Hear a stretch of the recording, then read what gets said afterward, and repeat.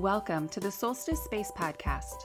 I'm Dawn Hafner, and I put this podcast together as a place for us to come together, work on our soul, connect to ourselves, to experience meditation, growth, and have deep conversations about how our spirituality, our soul path, our journey is played out in life, in work, and in our relationships.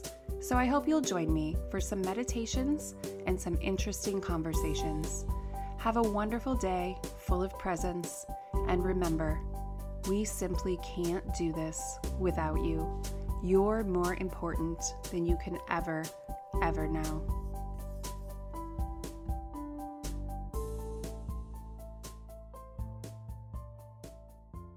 Hi, welcome. This is Dawn Hafner from the Solstice Space Podcast, and I'm really excited. I have a special guest today who's a great friend of mine. Her name is Bridget Schneider, and she's the owner and founder of Muscle for the Journey. Welcome, Bridget. Thank you for having me, Dawn. Yeah, welcome. So let's start a little bit about what you have going on in your business right now. Mm-hmm. Your business, if you want to describe it to people, how is it different than other gyms and fitness places? How do you differentiate yourself? Well, kind of what's going on right now is I've just recently expanded.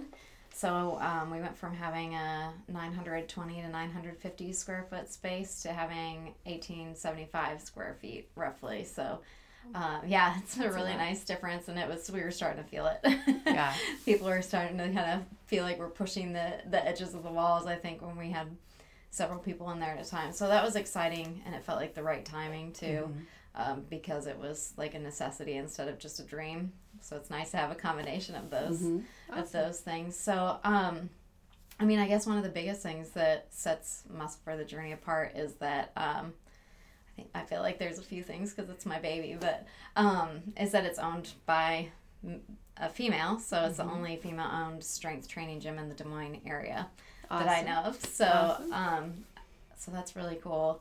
And then I guess the other thing that sets it apart is we are not focused on weight loss as a main goal, and we don't even have mirrors here except in the bathroom and in the massage room, and sometimes we'll use them for form check, but very rarely because that's not the focus, and it's not appearance, even though that's a beautiful bonus of lifting and working out and stuff, just because it's so subjective.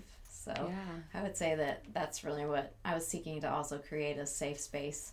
And I train all genders, but specifically for women because of my own journey. So Awesome. I love that. I hadn't even noticed the mirrors until that's awesome. You just mentioned that because I work out with Bridget, and I hadn't even noticed the lack of mirrors. I just follow your directions and try to pay attention. That's awesome. Yeah, what I would also say, I enjoy going to a female trainer. I have never been to a female trainer before you. Yeah, I'd always gone to see men, so I think it was really refreshing. And the other thing I noticed about you is you are so spot on the form. Yeah. That's nice to hear. Everything I do, Bridget is always like, oh, no, put your toes down. Like, they're in my shoes, but she can still see that my toes are up. She's like, put your toes down. That's where overanalyzing comes in handy. Overanalyzing the rest of my life, maybe not so much, but here in the gym. And I think a lot of that's because, like, I started going to physical therapy at a pretty young age. I constantly was rolling my ankle when I was younger, and having, like, just these not major injuries, but lots of little ones. So it made me more conscious of how the body moves because of different pain points. And I think with empathy too, that comes into play. So yeah, I think that's super important because we get used to how to do things, and sometimes it's the wrong way, right? And then we start to overdevelop and then underdevelop other areas of our body, and then become unbalanced and unhealthy, which isn't the goal. Yeah, we all have these compensating things that we do for years, and then we challenge our bodies to do something like a powerlifting meet or a marathon, and we're like, wait, why is my body hurt? Because you did things wrong for decades and then added to that. So, right. Yeah. So tell me, do you have anything new and exciting coming up in your business that you want to talk about? Yeah, so not this coming Saturday, but next Saturday, March 7th, is going to be the grand opening. And I'm really excited because it's on the eve of International Women's Day. So that's near and dear to my heart, and that's why I'm having other women business owners come in. One of the reasons I'm having them come in and do kind of like a pop-up market. Part of that is because I'm really intentional about supporting other women in business, And another part of that is so that I know the gym or working out can be seen both as a negative thing and as intimidating. So I wanted to create kind of a safe space for people to come in and have fun and shop around and meet other like-minded individuals, and then just enjoy a few hours of hanging out together and stuff without that intimidation of the gym. So I'm really excited to have that. So it's from 4 to 7 p.m. On the 7th. So awesome. That's a great way for people to just come see your space and meet you and ask questions. I know sometimes when people think about seeing a personal trainer, it feels intimidating because it's one-on-one rather than a class. And so sometimes people get intimidated, but it'd be a great time to come ask questions. Yeah.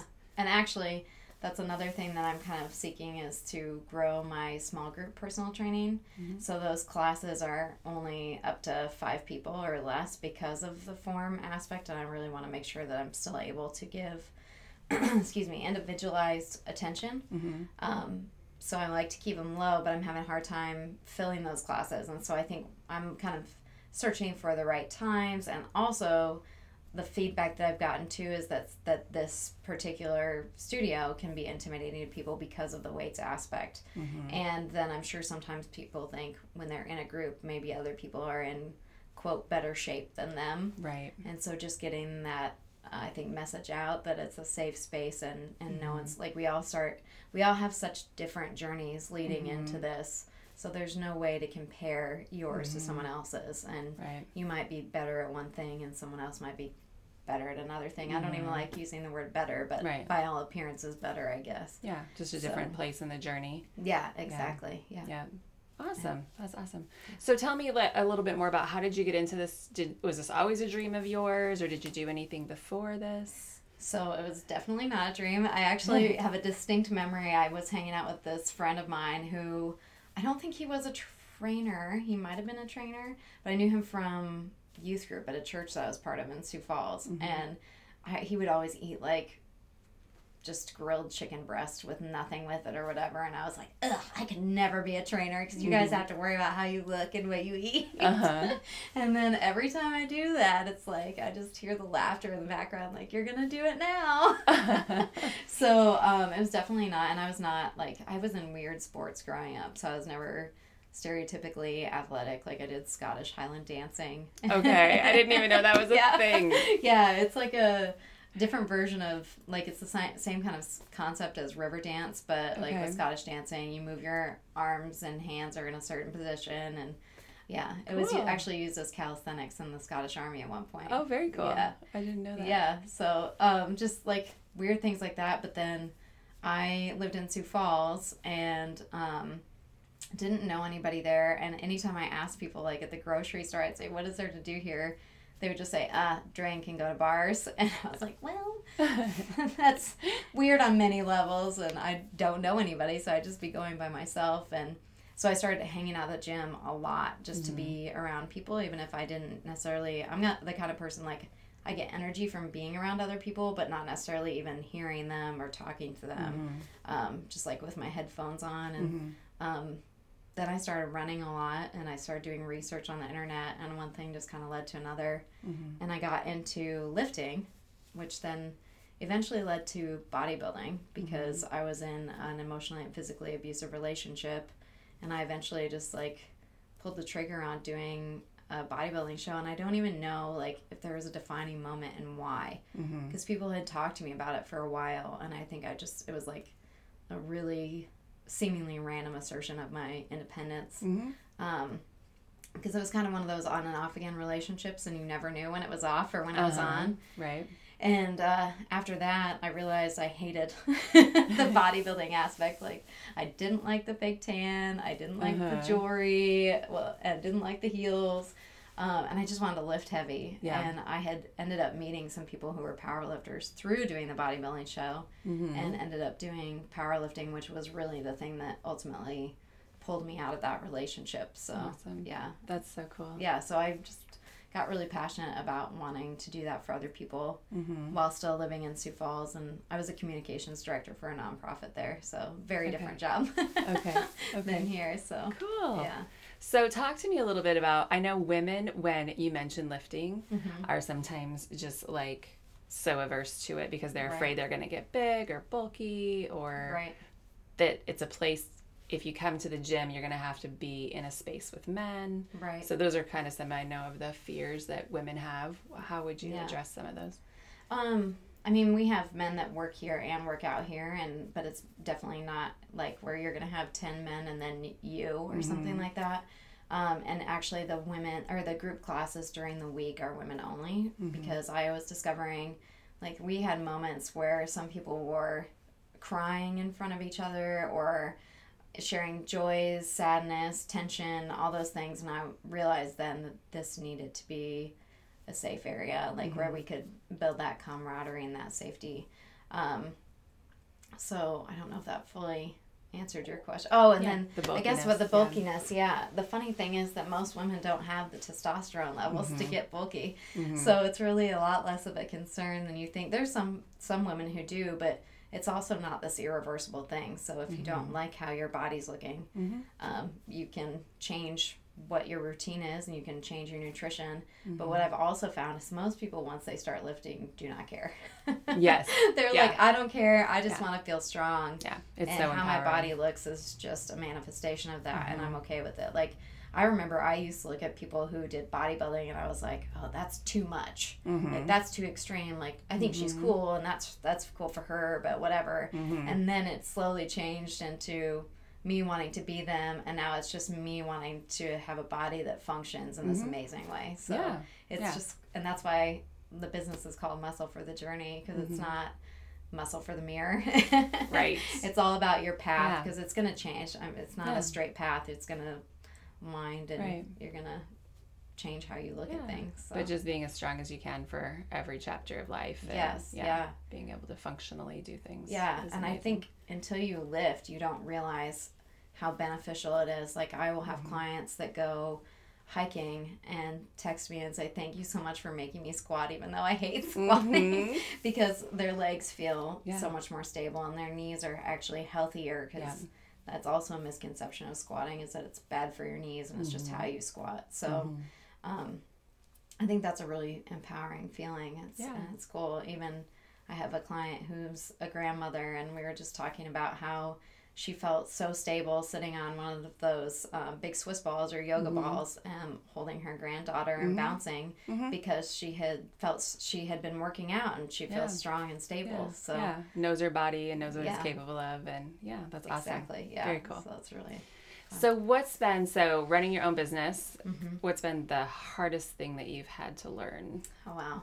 Or that you're still learning? I think probably there's so many layers to this challenge, I feel like, but my biggest challenge, and just because I believe in God, so when I'm sitting in church, this is one of the things that always comes to mind, is like, and so I think it's been the biggest challenge to my faith too, and you can translate that however, is the control aspect.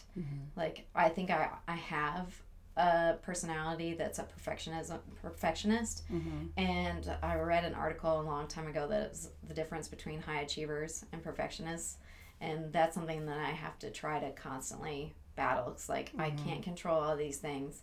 It's an illusion. I have to let go and trust. And it's really hard with the business, because one of the stories I tell myself that we deal with in therapy is that I'm responsible for everything. Whether it's emotions, someone else's actions, someone else's feelings, or everything with my business.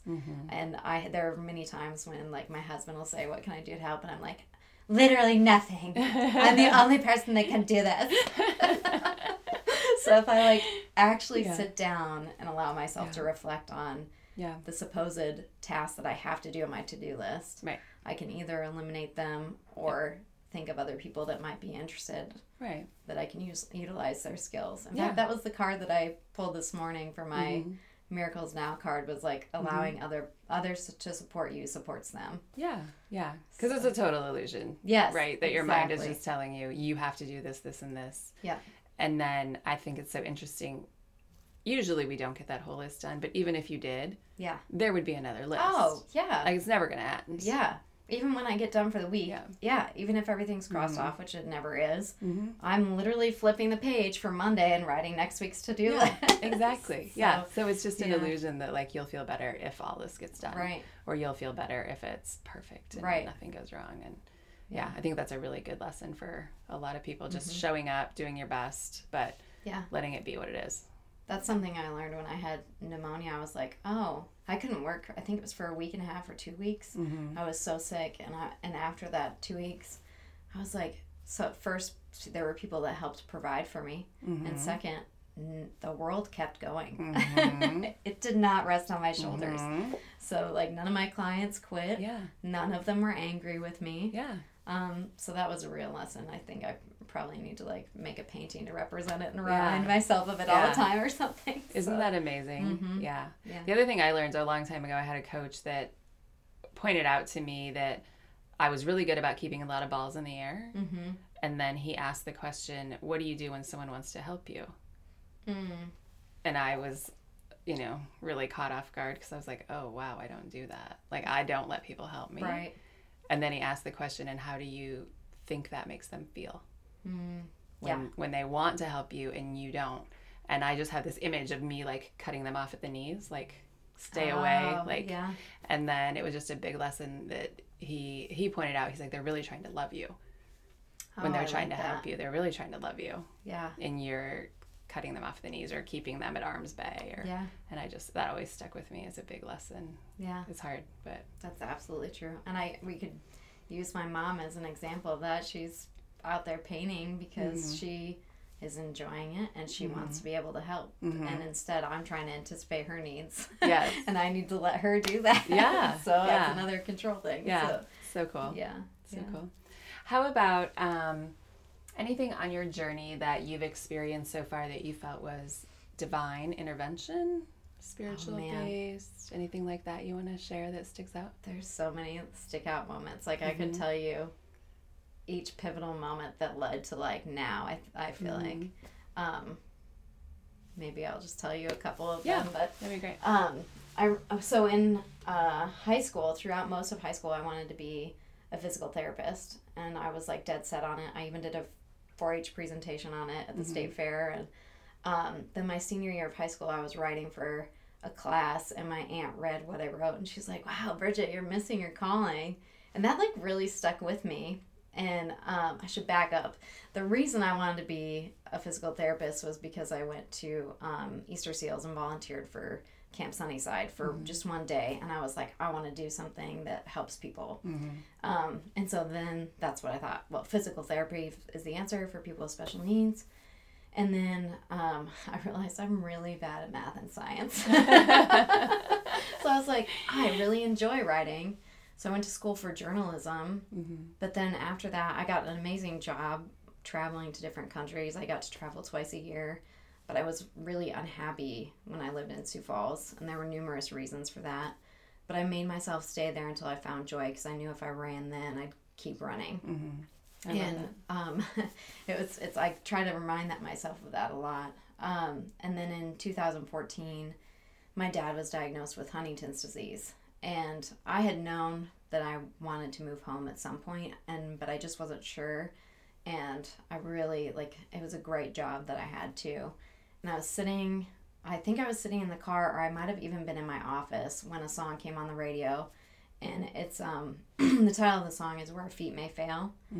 And I just started bawling. And it's basically about pushing the boundaries and trusting, and I knew in that moment that I was meant to move back home and be with my family and pursue. I had already gotten into kind of personal training just for fun with some friends and stuff like that, and then I started searching for jobs there and getting my certification. So those were some of the major pivotal moments.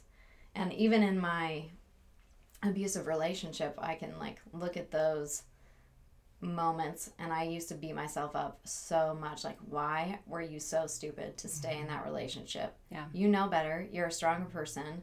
What was that about? And I know if I hadn't, I would never have come back here. I would never have met my husband. I would never have started this business.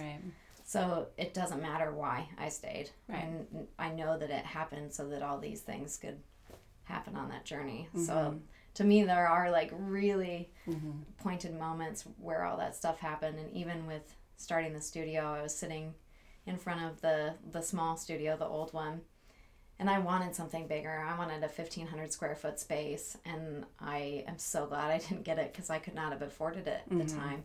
And I was sitting in the car just looking at the studio, hoping that I would get the lease.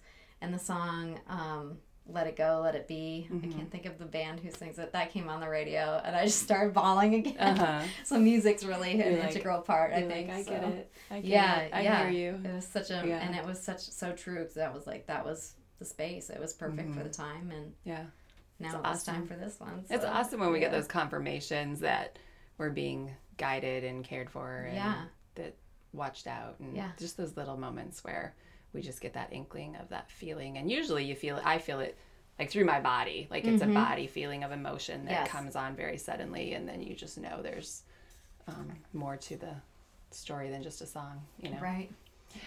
Let me ask you a question on that abusive relationship. Do you think, in the terms of staying in it too long and then self-reflection on that, was it harder for you to forgive yourself or your partner?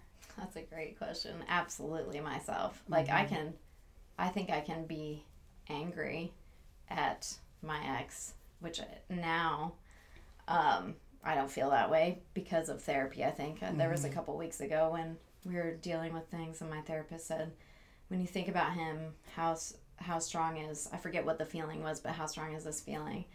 And I swore, so I won't say it. I was like, oh, I don't care about him.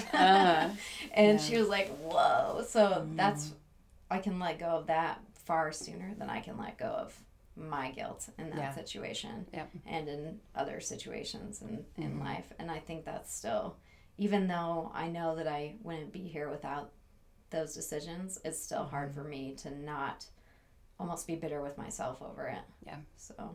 Yeah, I had a similar experience in life, and that was, to me, the biggest, like, unknown thing that I had to face was that long period of forgiving myself, working on forgiving myself. Yeah. Because when you experience something like that, you have another person that, perpetrated violence against you, and you have to forgive that. But I was faced with, but why am I so mad? I'm so mad at myself. Yeah. And then getting over that, healing, and finally getting to the place where you can forgive yourself for not being the person that you grew into being through that experience. So. And I do think that's part of the control too, is like, well, you were not what you think was in control at that time. And so then you like hold on tight to making every other decision what you think is perfect, which is not.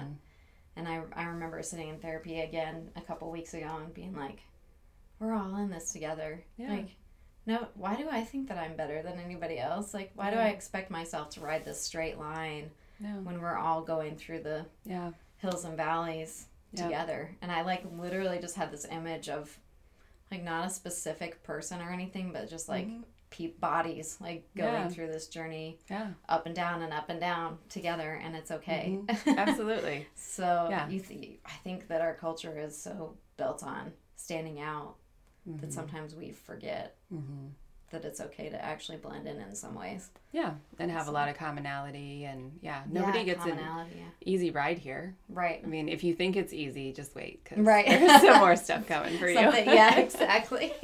It's coming down the pike. So for sure. We're all definitely in it together. How about, is there anything that you used to believe strongly when you were younger that now you've released? Have you changed a major belief on anything in your life? Probably a lot of things. I'm trying to think of something specific.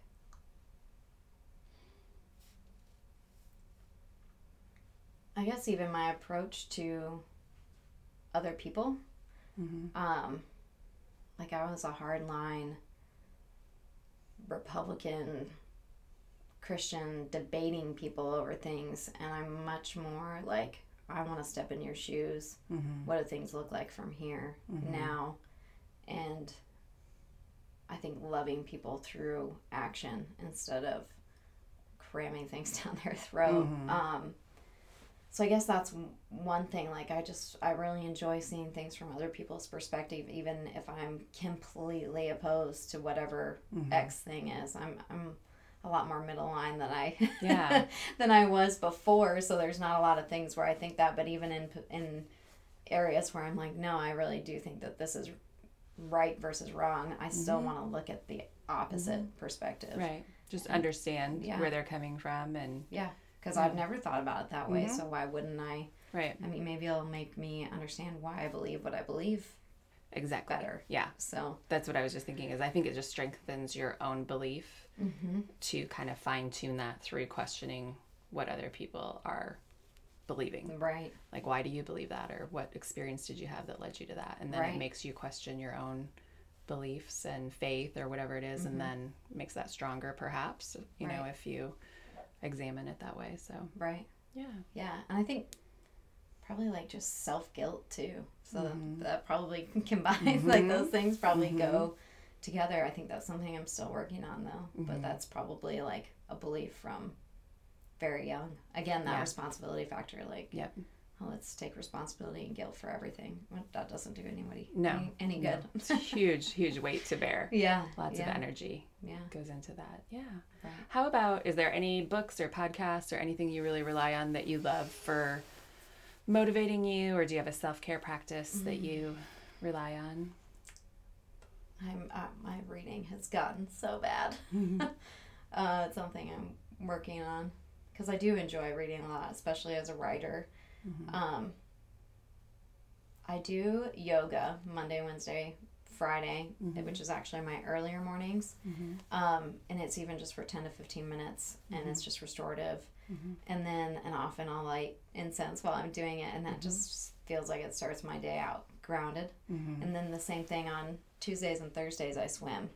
Because no one, not saying anything bad about anyone else, because I can't talk to them either. I'm super ADD tendencies sometimes. So, like, no one can talk to me when I'm in the water. And so, like, even just counting your strokes or just breathing instead of, because I will find myself swimming and it's like thought after thought after thought. It's like, who do I have to text after this? What do I have to do? What's my schedule? And I'm like, where are you right now? Right. Let's focus. And I remember a long time ago, Annie Woods did a video about stay in your lane. And the swimming pool is also a great lesson for that. So, like, if I even get distracted by the person next to me, I'm like, where's your lane, Bridget? Where are you now? Yeah, exactly. So that's why I really like swimming, for that reason, because it really centers me to just be where I am. Yeah. So be in the moment and focus on what you're doing right then. Yeah. Yeah. Exactly. That's awesome. Yeah. Very so cool. But as far as books and podcasts, I don't know if I have a specific one that's standing out right now. Yeah, that's all right. That's all right. Everybody's got their jam.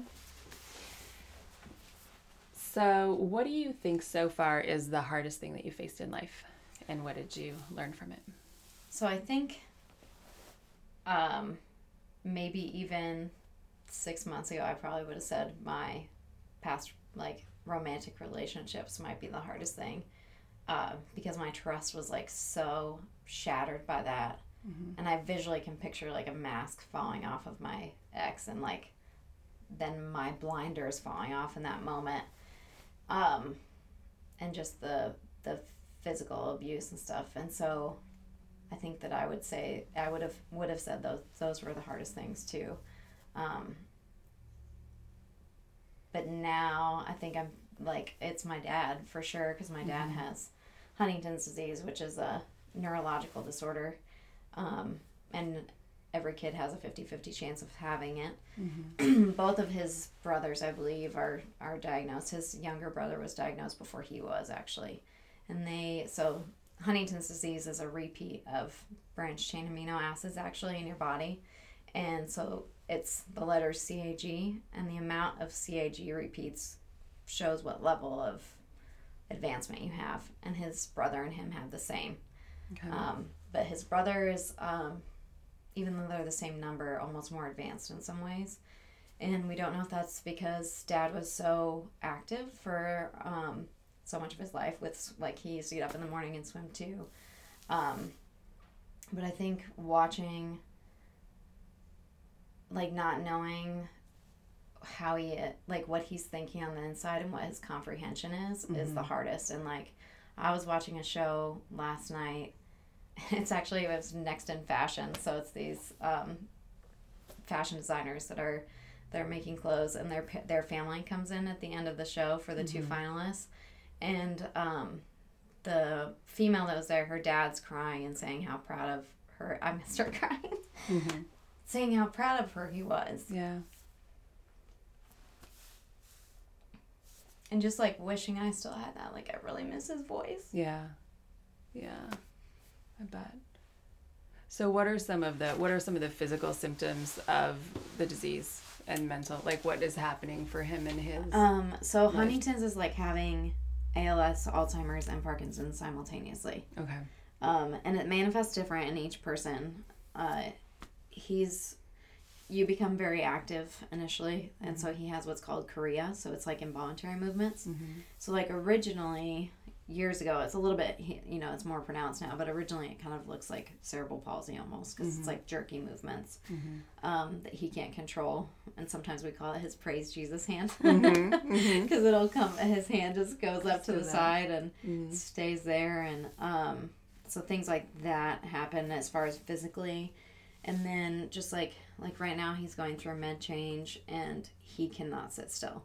And he'll sit down for literally 5 seconds or less and get up and start pacing.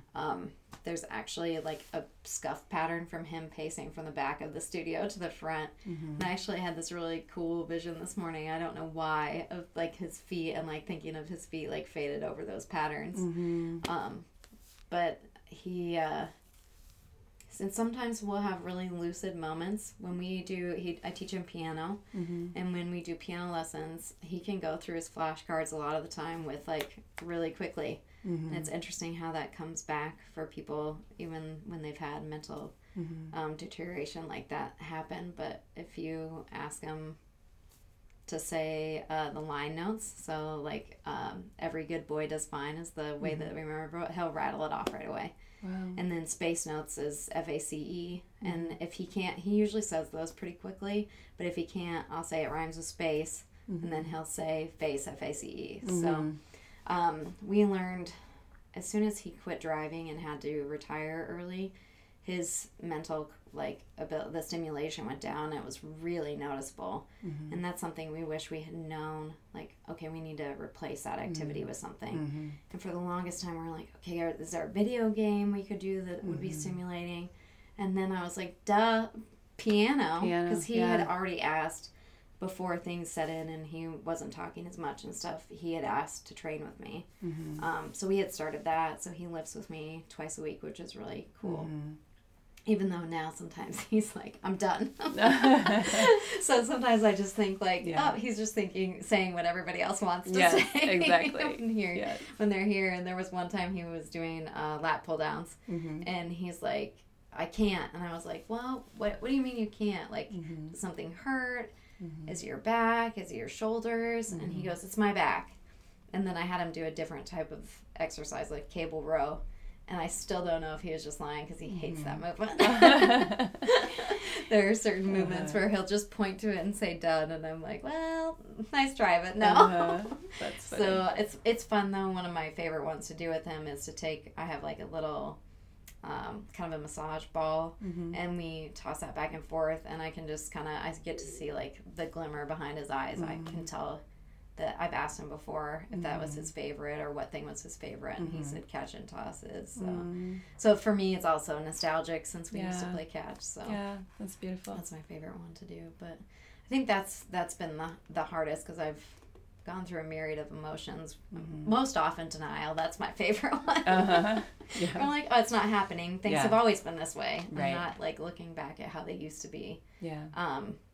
But then I went through, like, a really angry point, and I would have these weird moments where, like, I wrote about it in a blog, but I was driving over a bridge one time on the way home from my parents' house, and I just, not consciously, like, I didn't consciously want to die, but I just pictured driving over the edge and, like, peacefully almost, just, like, going down in the water. It was raining.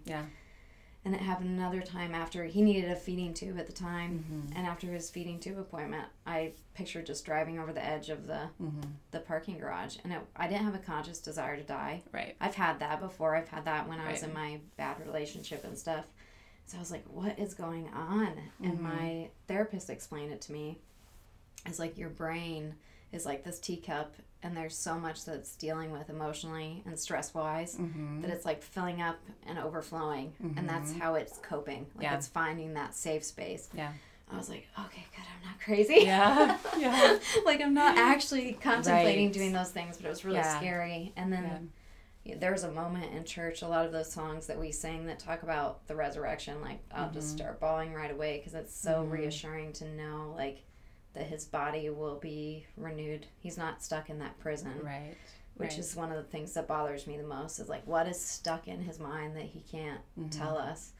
And so I remember just having this like rejuvenating purpose found in music. So it's always music for me.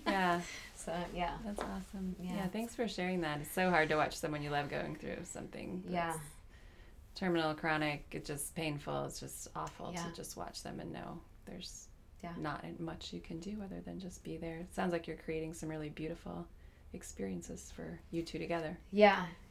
Trying to cling to whatever we can. And I think even just missing the dynamic with my whole family, with my brother and my mom, can be hard. But we went on a boat that we'd been planning to go on for years for his birthday or for Father's Day, and we got to go this year, and he, like, his way of enjoying things is different now. So he just sat there with his legs crossed, peaceful, without getting back up and walking around. And that was like so nice to sit there with Mom and just drive the boat and have fun. So he only tried to get up once. So that only gave us one scare. So that was really good. But, I think the hardest part about some of that type of thing coming into your life is like it's always there. There's no break. Like when you were just talking, it brought tears to my eyes. You can probably tell. So just like it's always there. So even when you have family time and you get together like you used to, it's different. It's different, You know, it just doesn't go away. It's always in the air. Even if you have a moment of relief, it just, it's always there. Right. And I think I downplay that because, like I said, I like to deny and pretend it's just always been that way. And so we have a picture of my husband, Dan, when he went on it was our first trip, our first vacation. It's really important to me to be able to go with them on vacation. And so we had gone together there. And there's a picture. I don't know when he asked my dad. My dad was a little bit more communicative then, still less than before, but he's always been a quiet guy. So, but they were sitting on the deck at the, why can't I think of what it's called? It's almost like a condominium that we stay in, and they're sitting on the deck, and there's a picture where the blinds are partly rolled up, and they're both sitting there drinking coffee. And in my mind, that's when he asked it. But like just thinking back to that moment when he was more communicative. It's hard that Dan never got to experience him in full communication, but that's something that like brings me comfort. So it's painful, but it's like that weird balance of comfort and pain. So. Finding the joy where you can, even though there's a lot of pain. Exactly. Awesome. Well, thank you for sharing this time with me. It was so enlightening and authentic, and thanks for being vulnerable. Thank you. And everybody come out to the open house. Yes, please. On March 7th at, what time is it again? 4 to 7 p.m. 4 to 7, March 7th, at Muscle for the Journey. So, and you guys check out Bridget because she's amazing at what she does, and you will gain a wonderful, amazing new friend too. Well, thank you, Dawn. I enjoy having you. Yeah, me too. Awesome. All right, thanks everybody. That's it for today. Have a wonderful day. God bless. Hi everybody, this is Dawn. Hopefully you enjoyed that episode. I so much appreciate you listening and joining with me for these meditations and conversations and letting me be part of your day, whether it's your drive, being around the house, or whenever you listen to these. I really appreciate you connecting with me and letting me into your space. It's really an honor. If you do enjoy the podcast and find it valuable, if you would share it with your family and friends, that would be super helpful to help get more people acclimated to meditation and the power of it. And as everything, it should always be a soft share. So never pushing anybody into anything, but just offering it if it feels aligned for them. I also want to encourage you, if it feels aligned for you to do more of this work in meditation and go deeper, to go out to my website. I have a lot of tools out there. Just take a look around. There is a section called Spark a Change. And within that section, it will talk about my coaching services. I'm also a certified RTT practitioner, and so you can explore more about RTT on the website. If you are more of a do-it-yourselfer, there's some online classes that you can do. And then there's also links to the book that I have published called The Map Maker. There is also a link for a discovery call. So if you just want to have a chat about what you're needing and going through, the biggest service I can really offer is helping you deepen your meditation practice and coach you through the emotions that will come up. So when we start to sit in silence with ourselves, there's a lot of emotions that come up. And having done this work for 10 years, I can coach you through all of those emotions and kind of rewiring your thinking around them so that you don't get so bogged down with those. So take a look. Let me know if I can help you in any way. And if the podcast is exactly how you need help, then that is absolutely perfect. So thank you so much and have an amazing day. And please remember how important you are here. We really cannot do this without you.